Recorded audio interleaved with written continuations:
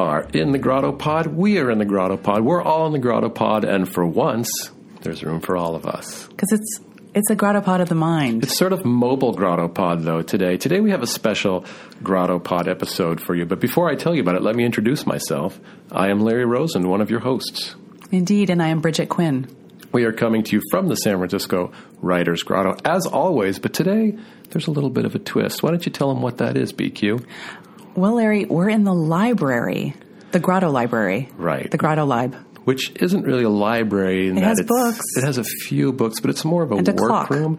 Right now, we're surrounded by a few books, a clock, but more importantly, whiteboards full of what looks like hieroglyphics to me.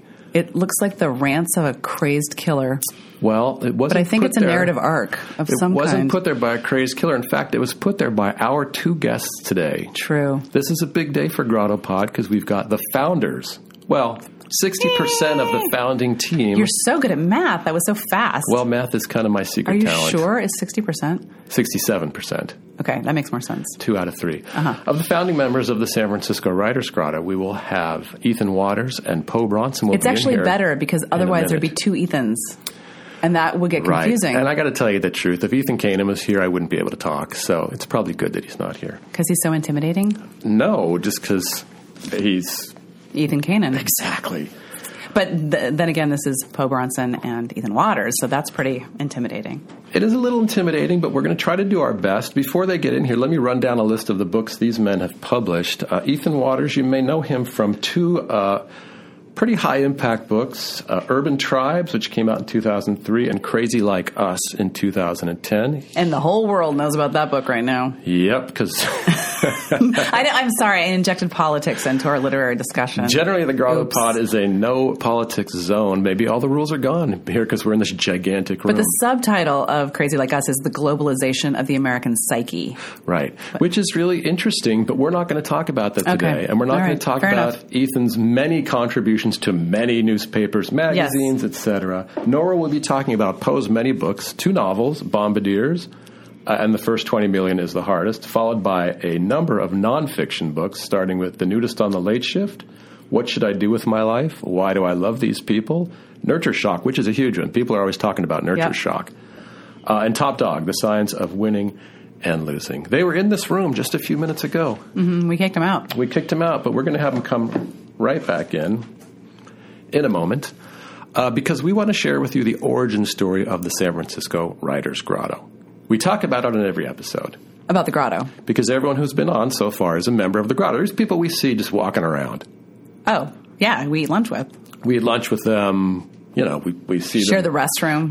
I don't share the restroom with Poe and Ethan. I wasn't going to say that. But, other ladies. Yeah, so that's a whole separate thing. Mm-hmm.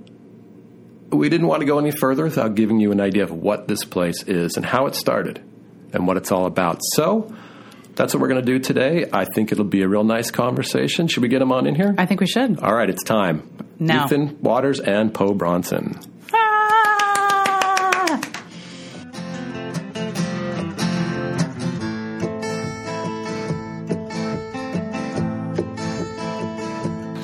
But now we've got you guys. Poe, Ethan, welcome to the expanded GrottoPod. It's good to have you here. Here at the San Francisco Writers' Grotto. Here at the San Francisco Writers' Grotto. What we want to talk with you today about is not the very complicated project you seem to be working on before we got in here, nor your many publications and books, but actually the genesis and founding of the Grotto itself. Wherein we sit. Wherein we sit, because you are 2/3 of the founding team. We sit in a later incarnation. Right. Look, just to be honest, it's reincarnated every few months by the new people who come in here. I mean, You guys weren't there. No. Now you're doing this podcast. You're Indeed. reinvigorating the community just as much. So, which is good, because sometimes as newbies we can feel like we're the part of the Happy Days crew that happened after the show moved to L.A. What? Where did it start? Oh, Cincinnati or something? No, Milwaukee. Oh, Milwaukee. Long after the Fonz jumped the shark. Oh. I have to say, one of the great things that Poe just hit on is that from the day that I started here, I felt like opportunities were open to make it what I wanted it to be. And that's really a generous way to be in the world. That's definitely the idea of the Grotto. There is no really formal structure. You'll notice we never ask people to read each other's works or read out loud or do things. There's always these opportunities to collaborate, but no enforced rules to collaborate.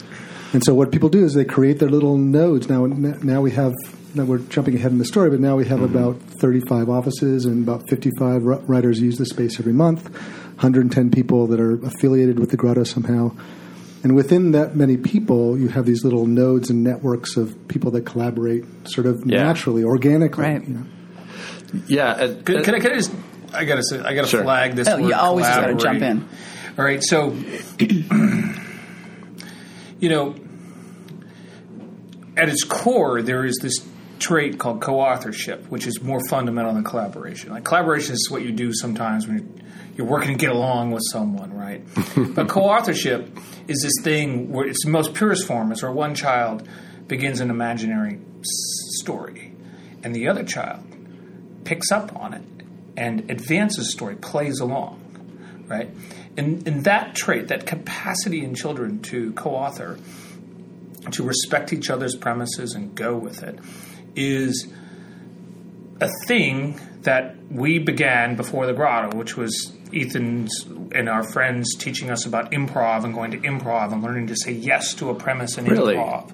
And the culture we created as writers came out of this, is totally kin to this concept. So what's happening in the Grotto is co-authorship more than collaboration, which is this sort of like you can take the story and run with it, and you can run off in that direction. Mm-hmm. And someone else can take the story and they run off in this direction. Collaboration is what Ethan and I were doing before we were here, where we're just collaborating on a diagram, right? But that was on a particular project. But co-authorship is even more. We use the word collaboration all the time in our society today. And I think we're missing this deeper thing, which is more. I mean, kids who can co-author, play, have all the studies show for 25 years they have great outcomes. They have great relationships with their parents, great relationships with their loved ones. They have good relationships with their siblings. They can stand up for themselves and yet also feel their friends' needs. And for us, this concept began prior to the Grotto. We were writing, and we had a writers group, and we had met, and we can get into how and all that kind of stuff, but staying on track to this intellectual idea, is this, what kind of community, what kind of culture were we creating? And improv with this critical thing that was it Ben who first, we had a BBS.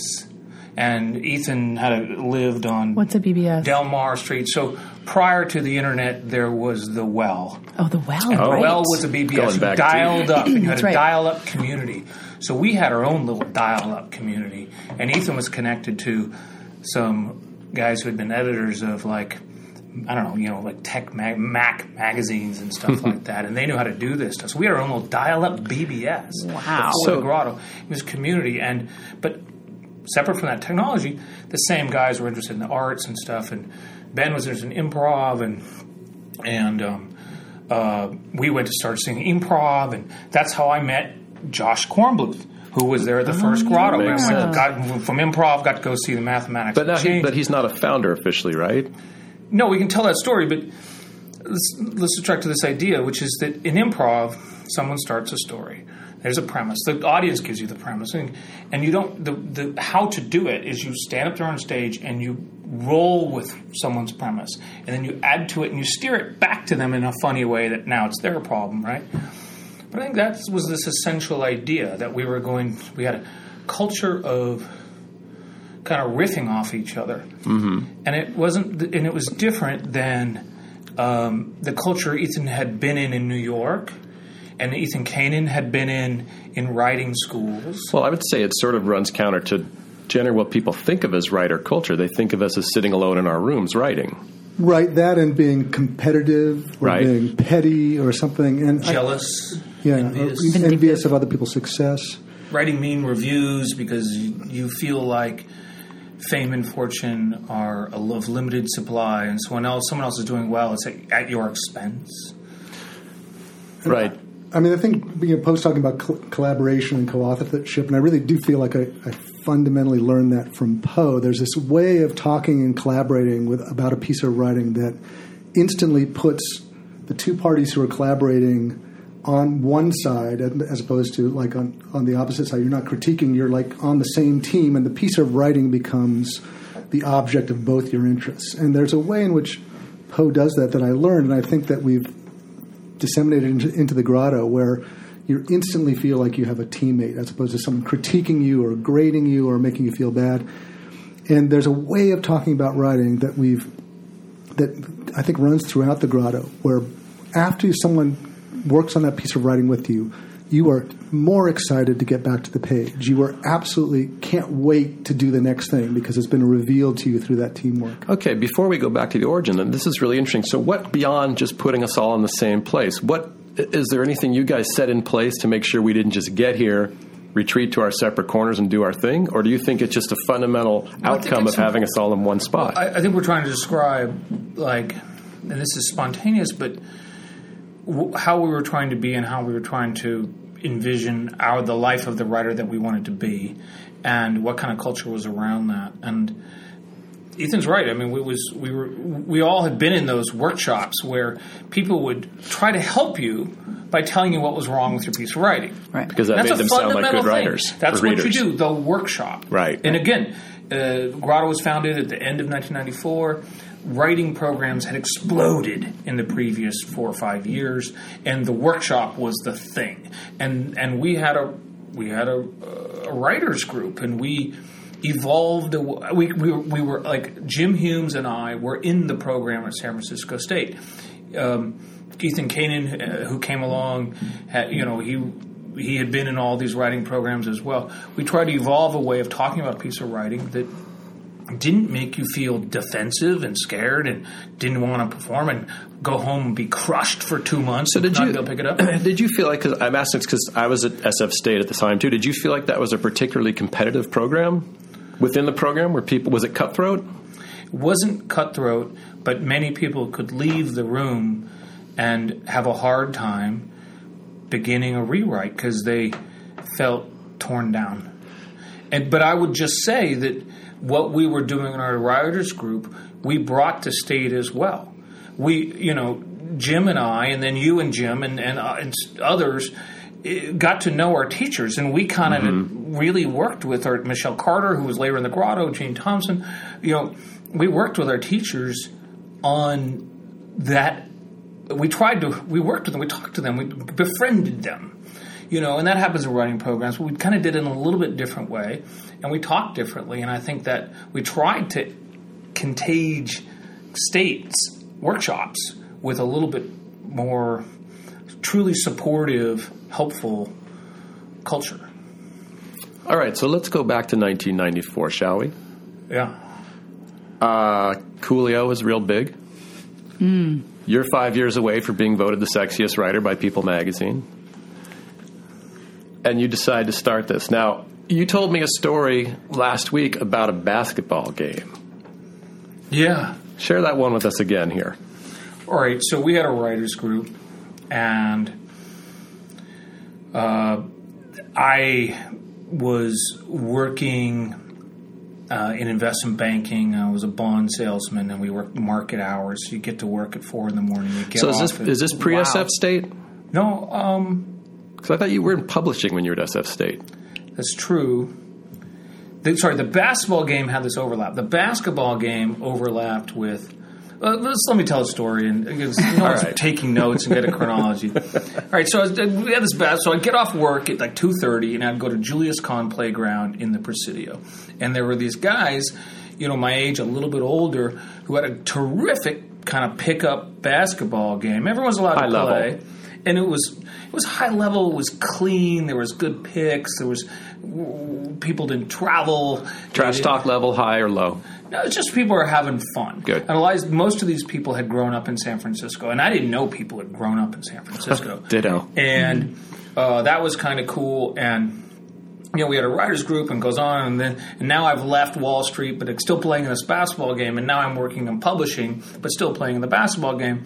And one day after the basketball game, I lived at 5th and Clement, and I walked up to Green Apple Books and walked into Kevin's place, and there in the upon was this book of short stories, says national bestseller on it, by Ethan Kanan, and I'm writing short stories.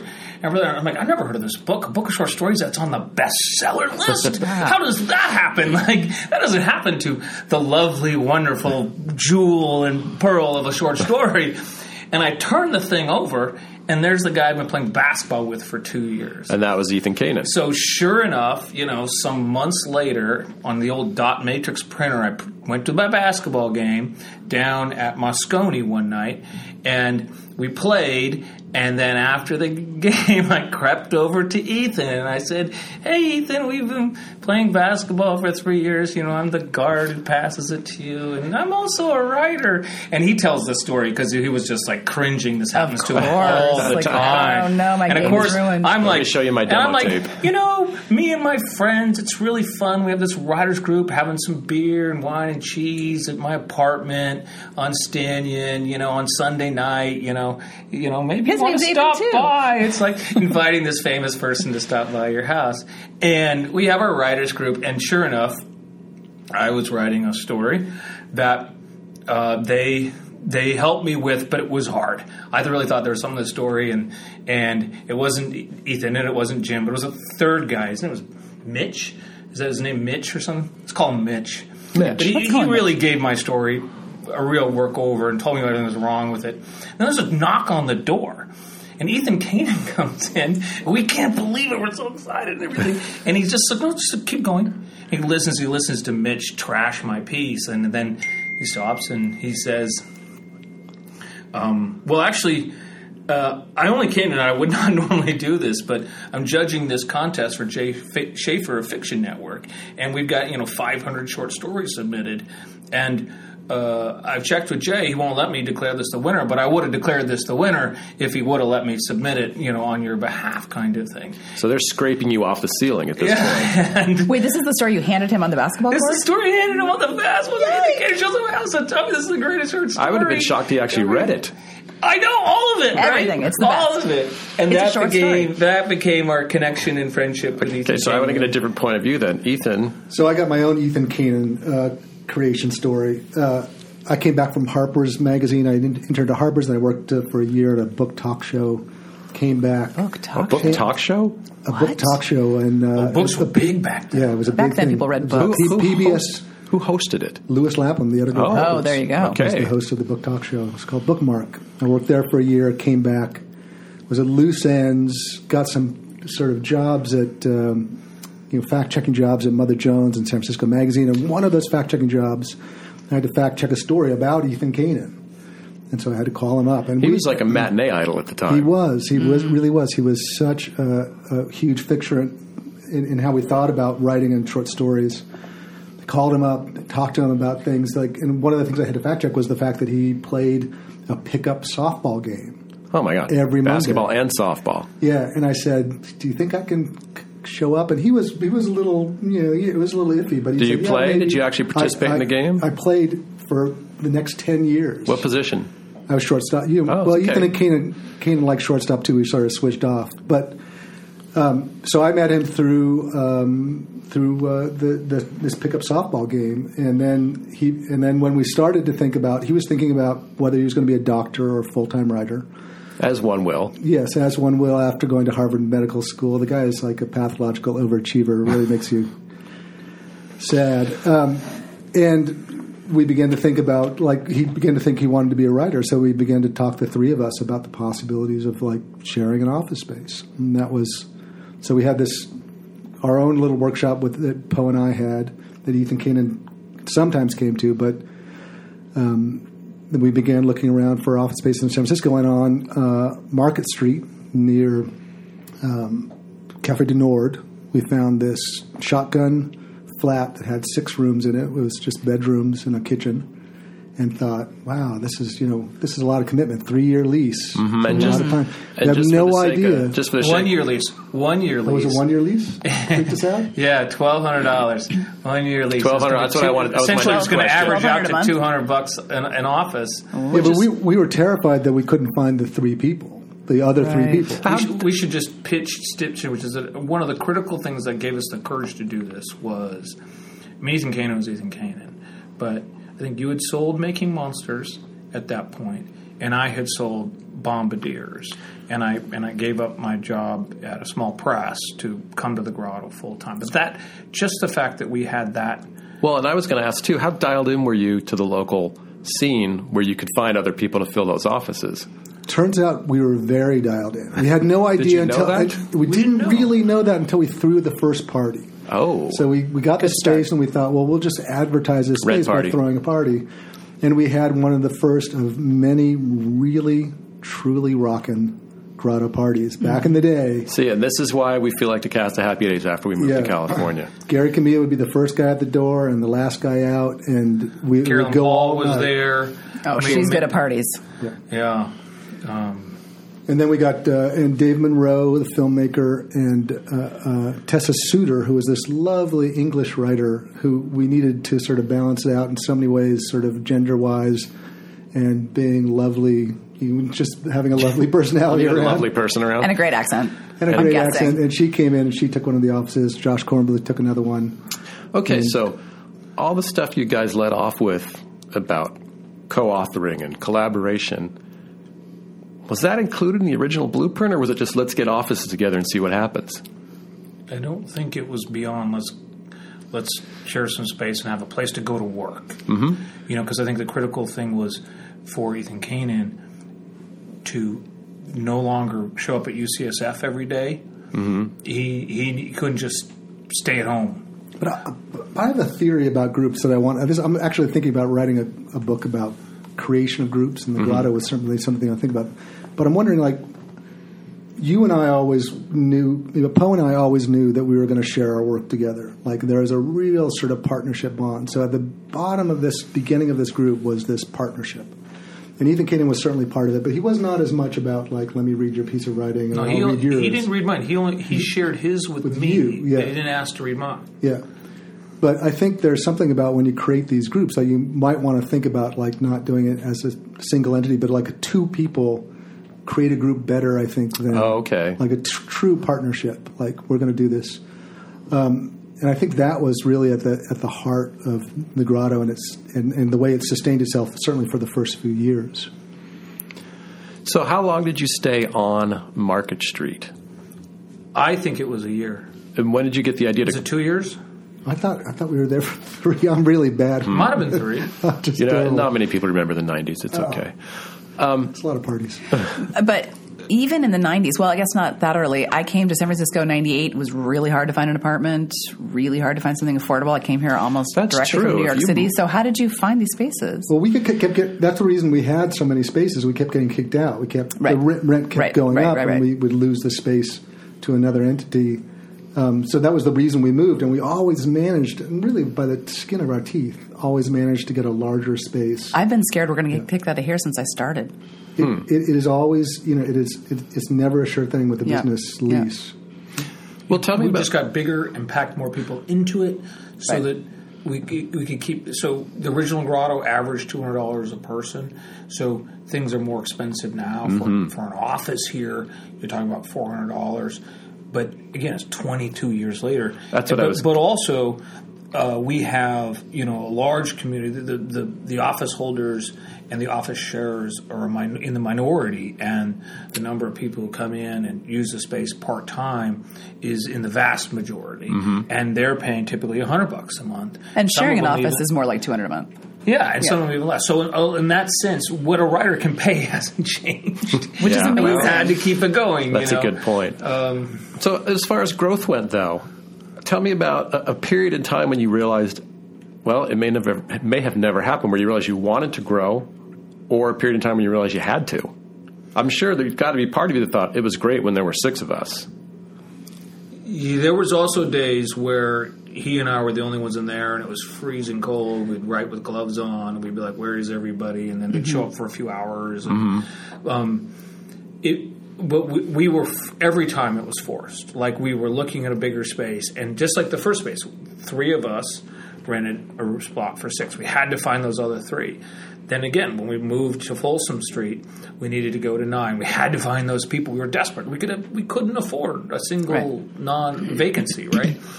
And we found Laura, and and Lisa and Todd and Michelle and then they were going to double the rent on us there, and we found the dog and cat hospital, which is still referenced today. It seems to loom largest. Yeah. Is that because it was the first large place, and it's still sort of It was the first back? large place, and it was also had this remarkably huge, literally 3,000-foot roof deck. Did you have the whole dog and cat hospital? We had the whole thing, two floors, but one big, huge open space on the back floor that happened to be at the top of a parking garage.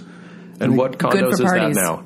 It's some Millennium Towers or something. Oh, it was down there? No, I don't know what it is. It was right sinking by into City the ground. Hall. It's owned by some Australian. It was a dicey neighborhood by City Hall. But that was, I think you're right, that looms large because that was the first space. We had 21 offices, and, again, a number of people shared, and, a lot of people moved through that space. And I think that was the size at which we got this sense of, this bigger group momentum. Right. That people would...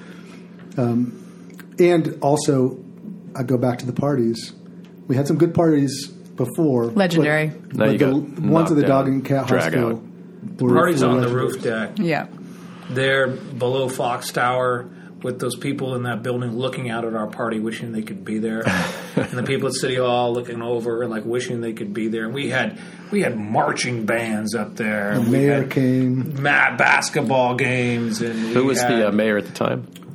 Gavin Newsom came to one of our parties at the dog and cat. I will say though, this is totally forbidden. I did go to a party here when I first started on the roof. Those didn't last very long. There was a party on the roof here? No, never happened. No, but there might have been. No party. Well, not so much a party. A party wandered up there, basically. That's a little different. Yeah, okay. Right. It was nice, though.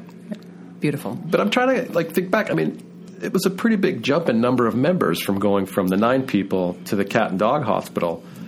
I mean, there had to be a sort of panic feeling are we, this time more than ever, are we going to be able... It was incredibly intense gut check where I couldn't sleep for nights and he couldn't sleep, and he would reassure me. I mean, because for the longest time, I just kind of we agreed to do it, but I wrote the check, right, and just ran the books out of the back of an envelope, but it wasn't that it was the burden wasn't on. We agreed that this was a mutual burden. That wasn't it, but it was just terrifying. It was terrifying to go from 9 to 21. Exactly. Where we can find people, and then we're counting on writers. Yeah, that's killed regular to pay businesses rent before.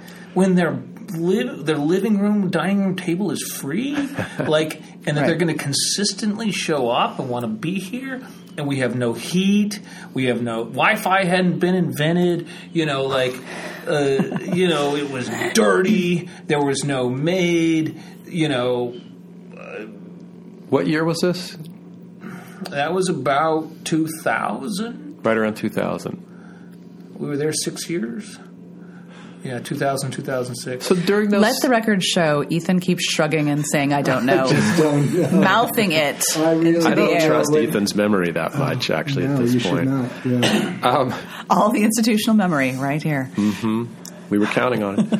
So how did the culture of the Grotto change once you got to the cat and dog hospital? Well, we all got into the movie business. That's helpful. How so?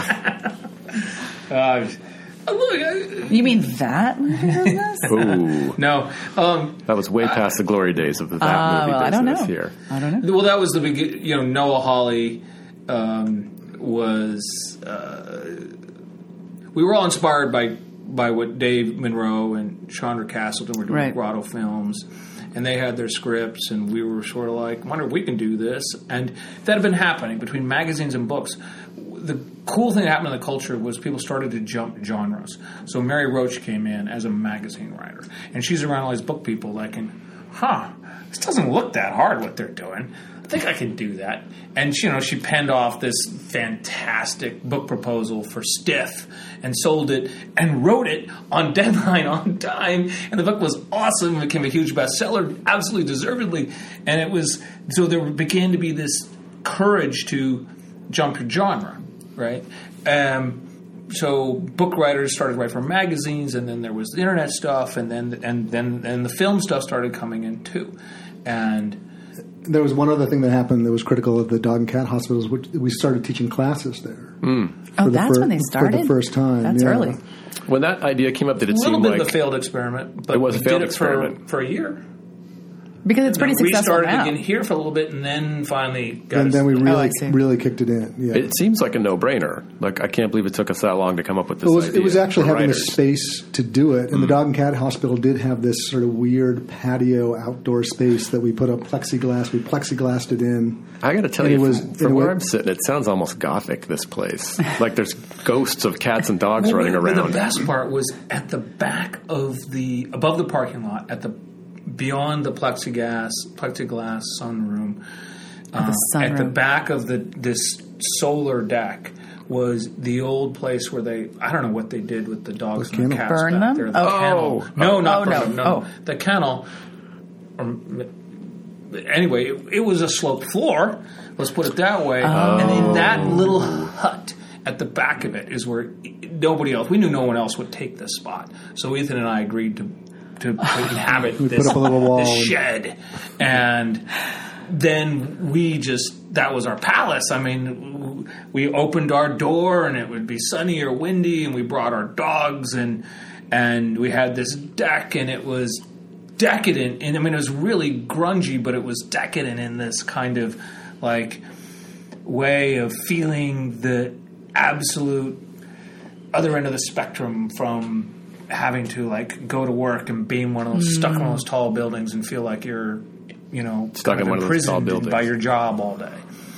So when did the Grotto start capturing the imagination of, I wouldn't say the media, but when did it become the Grotto, capital T, capital G? We got some press along the way. People, I mean, and a number of things sort of in the community started around it and sort of affiliated with it. Litquake. We were some of the first readers at Litquake. We knew Jane Ganal. I'm not in any way taking credit for the creation of Litquake, but the fact that the Grotto was there to support her meant that Litquake was that much more of a success, and that sort of fed back. And then, certainly, Dave Eggers later on with 826. Dave came along when we were at the Dog and Cat Hospital. He came back here. He was a member? His wife was. Vendela was, during that time. So there was a way in which there was this whatever motivated us to do it was happening in other places in San Francisco in the literary community. And when writers, got a hold of that idea that they could write a story about, 826 and the Grotto and these sort of hot spots, we always made those lists and were often featured in those stories. And then bigger national magazines sort of came along and started writing about the Grotto as a literary hub in San Francisco. And then people heard about it, and it gained sort of a reputation that we've never really tried to control, that had a good side and a bad side. There was a way in which, we were perceived sometimes in certain ways as being, even to the best of our ability, we weren't being elitist or being clubby or being male-dominated or...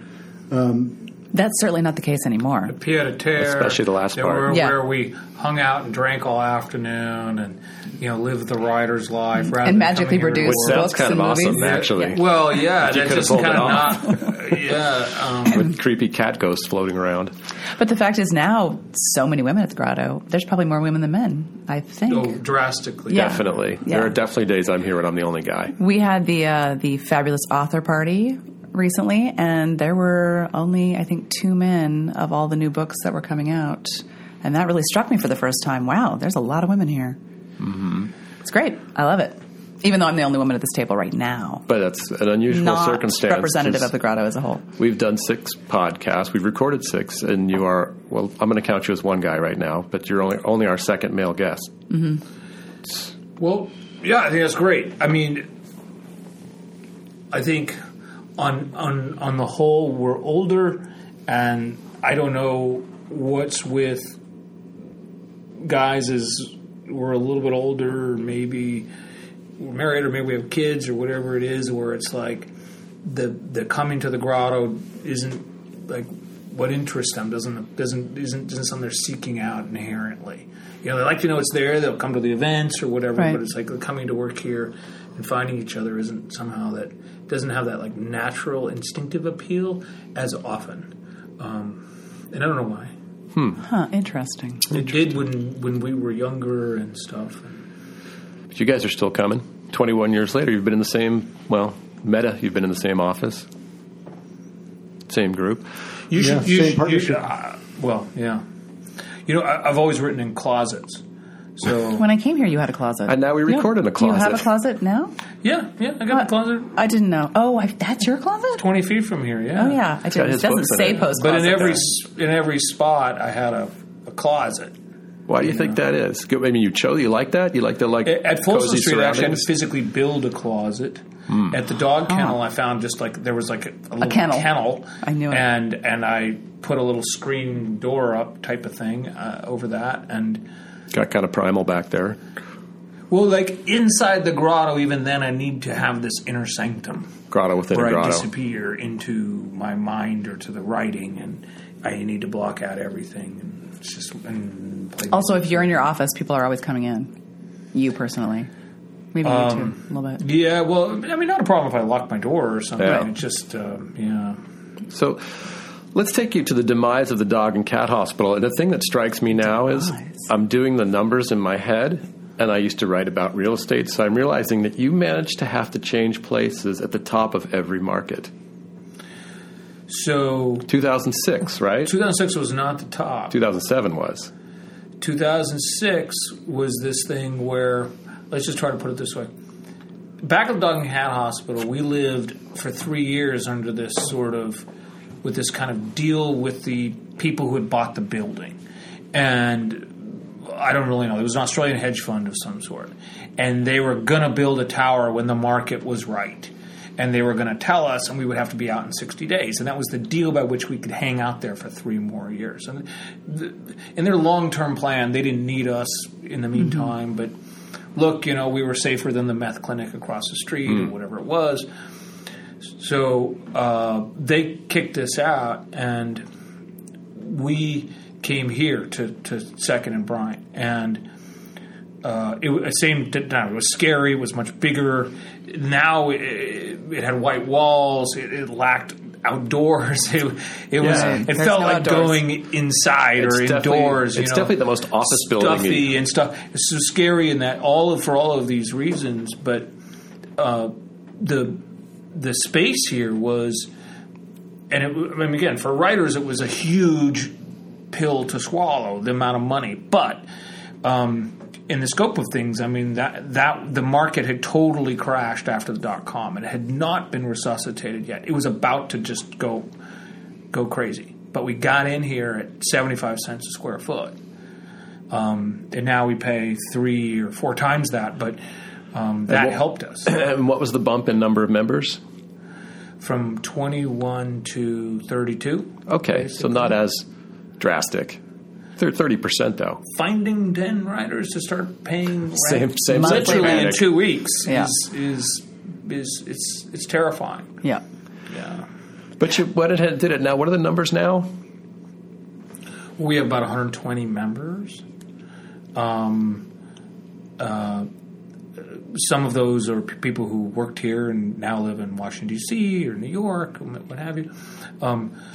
We have about 15 to 20 flex users who use the space on a part-time basis. That's me. I'm one of them. And then we have then of the offices, of the 31 offices, about half have a solo occupant, about half are shared. So that creates the community that's actually coming here to the Grotto is about 60. And to what degree, after 21 years, and don't take this the wrong way, are you playing the role of elder statesman? We think Caroline's playing the role of elder statesman. I don't know. Todd's trying to do it. How do you define, what would be the aspects of elder statesmanship that we would... When you join the Grotto, like I did just a couple years ago, we know you're the guys who know the ropes. You're the guys who've been around. You're the founders. You've seen everything. And you've had successful books, too.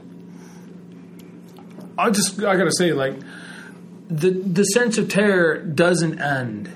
And, thank God that we're here. I enjoy spending time with you guys, like having the party for it. Like these things are just as resuscitating and nourishing to me as they are to you. There's no sense of elder statement like it's all taken care of, or don't have to worry about money, or don't have to worry about what I write. I mean, I my last book came out a couple of years ago. I haven't started another one. I wrote 7 books really hard, 2.5 to 3 years each. They came out religiously, and I don't know when I'm going to write a book again. And I don't know what I'm going to write a book about.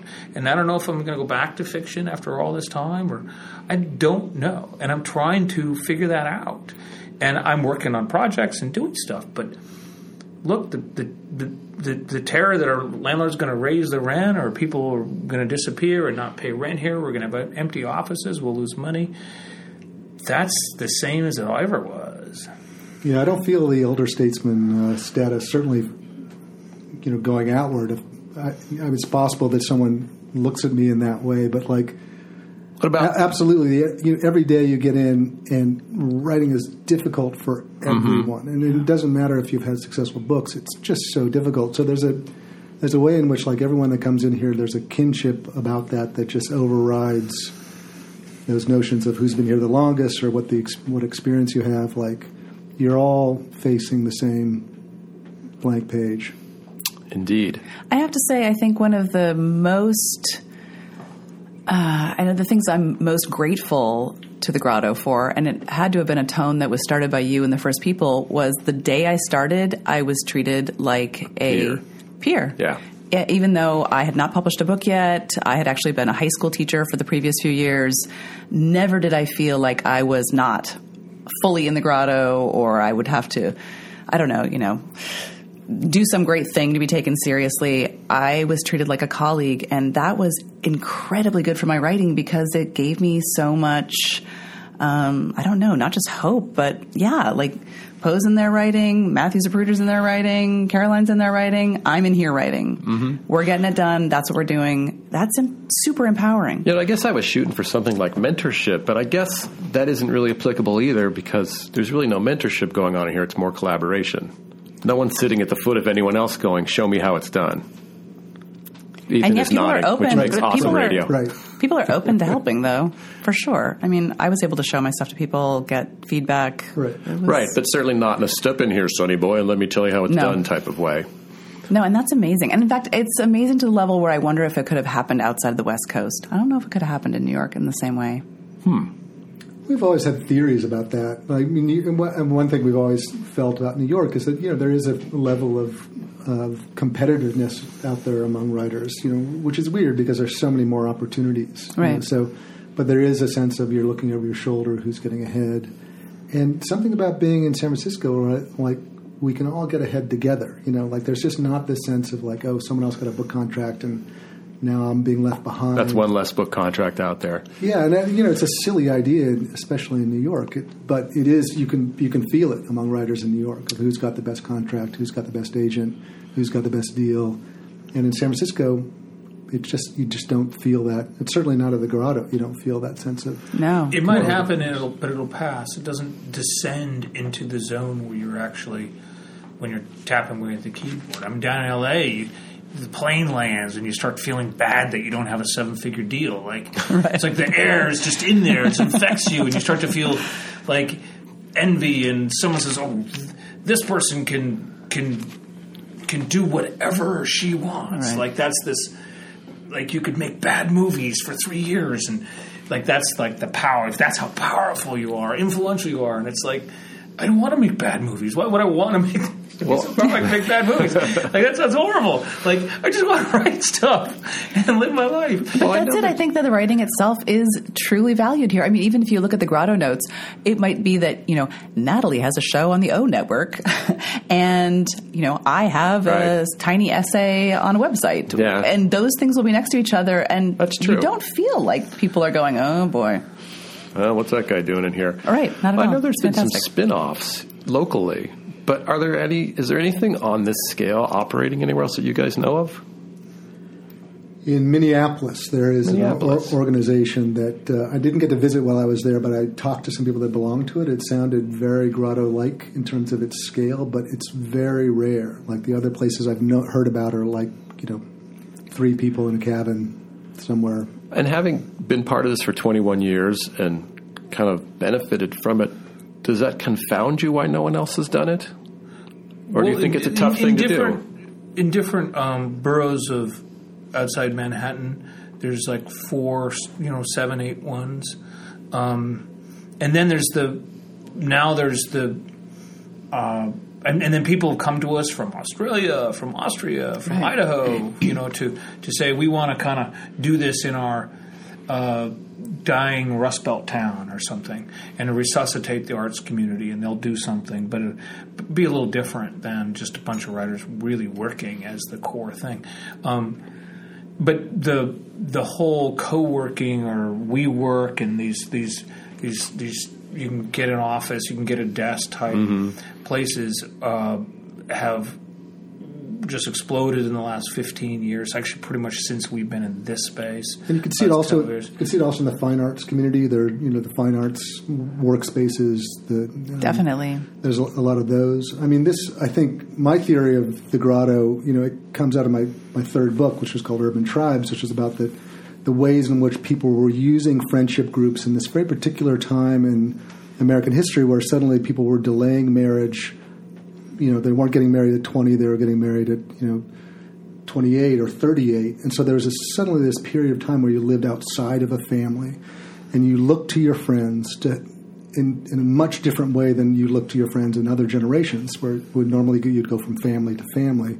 Now you had 10 years outside of the family, and what do you do with that time? Well, sure, you have a lot of fun, you have a lot of parties, but you can do something else too.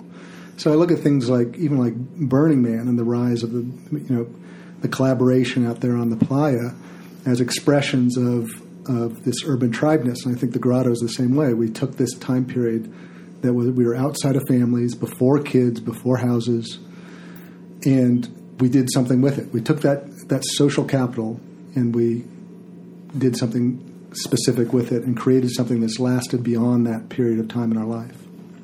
Because everyone's got kids and houses and dogs and... That makes me think, I wonder if some of the early press was because you were 3 kind of good-looking guys who were sporty and athletic, and I think it came out of that a little bit. Couldn't hurt. The first time Paul could speak to that. The first time we were written was Herb Cain mentioned us. That's pretty cool. And then, very cool. And then Entertainment Weekly did a thing in like 98 or something. We were at Folsom Street, and SF Magazine, or one of them took that photo that's still on the wall over there in the other room, I think. Well, it's an exciting idea, especially if it's populated by young, good-looking people. I have to read this. We dug up a quote. The first photo I'll included Laura and Mary. And but did Caroline. they get? And they're good looking. But did they get it right up like this? I'll just let you guess who this is about. His sky blue eyes, graying hair, and soccer-toned frame might suggest a model from a Ralph Lauren commercial, but his soft eyes and equally soft voice undercut the visual suggestion of ruggedness. I think that person's sitting in this room right now. Wow. That was the People magazine? And it was the Chronicle. No, that was the Chronicle. That's local. Imagine. But People magazine, they went crazy. But I don't want to overstate this, and if I were a woman, I would feel totally objectified. I hope no one here does. But it doesn't hurt in the magazine world to have a little glamour associated with your high-minded pursuit. As you mentioned, writing. Our first guest, Shanti, she looks great in her pictures. She's oh great my gosh, looking. It's not hurting. Have you seen her People magazine picture? Wow, people love that. That's all. I just had to read it out loud. I mean, certainly, but the other thing the Grotto did, so amazing. Just to take it slightly away from how people looked, the other thing the Grotto did is you go home, you tell people you're a freelance writer. Totally. It is, they have this idea of you working out of your house. There's this way in which it is or you're saying you're unemployed. Right. And certainly, there's no glamour in it. Certainly for that first couple of years, I could say I've been working in an office with Ethan Kanan, and that would, my office mate, Ethan Kanan. My office mate, Ethan Kanan, the best-selling writer. So it's Plus, he won like the Pulitzer or the National Book Award or something. There was a little bit of clamor about the grotto and a clamor about the space, and it did help me, sort of feel like on the days when I didn't get something done, I could still feel like at least I'm part of this. At least I'm part of this, and someone else got something done, or someone else had good news that day, and that makes me feel like I was part of this, creating this community, and I still have momentum, even though it's not coming into my checking account. I still feel good about that. I'm out there. So we already got from Poe that the grotto is still constant terror. But what do you guys see in the future? Where are we going? And we already got from me that we already moved the show from Milwaukee to California. But I disagree. What comes next? About Milwaukee to California? Yeah. I feel like I'm excited. I'm excited to be here still. I think there's freaking cool stuff happening. Well, you're saying Milwaukee to California is from the dog and cat hospital to this place that, tends to have a lot of windows that you can't even crack open. Right. That could be. That's a little... And like air conditioning. That could be when they moved from Arnold's to Al's. Maybe you're right. It's easy for you to complain because it's not freezing cold. The old dog Kelly. You're not yelling at me like, no Wi-Fi. Like, plumber, sinks back up. So what comes next? Look, well, this is the big thing is the grotto for a long time we would describe it as an idea or an experiment in the notion of place, and that having a physical place for this thing you do with the mind, which you don't have to have a physical place for. You can do it. Once laptops were invented, you could go anywhere and write. Good point. And that physical space was somehow really effective and powerful and germane to the chemistry of writers, and being with each other in person was meaningful at a time when the world was sort of getting virtualized and distributed, right? In the early era of the internet, people were saying you could be anywhere, and you could just be a writer in Colorado Springs or in the mountains. You don't need to be around people. And so we were kind of an opposite of that. But what we are really dealing with is, we went 20 years without a vacancy. We actually have 2 vacancies right now. Well, hopefully we'll fill them, but we see in the writers here a shift from wanting to be the kind of writer who shows up and writes all day and then goes home to people who are writing periodically, parts of time, teaching, doing a variety of things to make it all work. Right. And we're seeing a lot of people. We have endless discussions on our own little, BBS. That's our internal Yahoo group. Where we're discussing the life of a writer and can we even make a living anymore, and who will pay, and how do we do this, and everyone being asked to write for free or being asked to write for really low, pennies on the word by internet sites, and all of that is fundamentally like, do we need the real estate? Can we pay for the cost of renting this floor of this building? We're really, struggling with that. We don't know. And should we have this big a space? Should we have any space at all? I would say, on the other hand, I would argue that now more than ever, a place like this is needed for writers, especially if so many of us are feeling like we're in the wilderness. To have this place to go, to have the days like Ethan said, where maybe I didn't get a lot done today, but I was there, they were there, we were all there. I think it plays a huge role in a lot of people's lives, even if they don't come that often, but that they came some or they used to come, and the fact that it's here, it's like, are you from Montana? Yes. So I haven't been to Montana, since in 15 years, right? Or maybe 12 years. But it's in a place in my mind, and it's there for me. Right. And my grandfather was there, and my mother grew up there. And, I learned to do all sorts of stuff there. And so it's there. The place is still there. And so a lot of people who don't come here every day, the place of the grotto is meaningful. But that doesn't pay the rent. Yeah, right. Well, right. It can be very meaningful. That's a good point. But the tech companies all around us, it's not about meaning. It's about getting space for the top dollar, and we have to compete with that. Definitely we're always considering how the grotto can evolve. And this is a time of tremendous change for writers, how they create their incomes. But, things like this podcast is exciting to me. We finally, after 20 years, made an LLC out of the thing. We were, bringing in potentially some business partners in to inhabit spaces that are doing some sort of content thing. And all of that, all of those changes were really in the last couple of years. And I remember the moment when Jason Roberts said, we got to make some changes. I feel like we're building ourselves a retirement home. Like if we let it stay just what it is and just let, this is just going to be our retirement home. And that comment really cut close to the bone. And I thought, then you would be elder statesman. Yeah, let's keep it moving. Let's keep bringing people in with new ideas, people that are doing different sorts of work, mixing up with sort of, corporate work, whatever they're doing to get by. Let's make the Grotto a home for that as well. Great. Well, that about wraps it up for us. It is sfgrotto.org.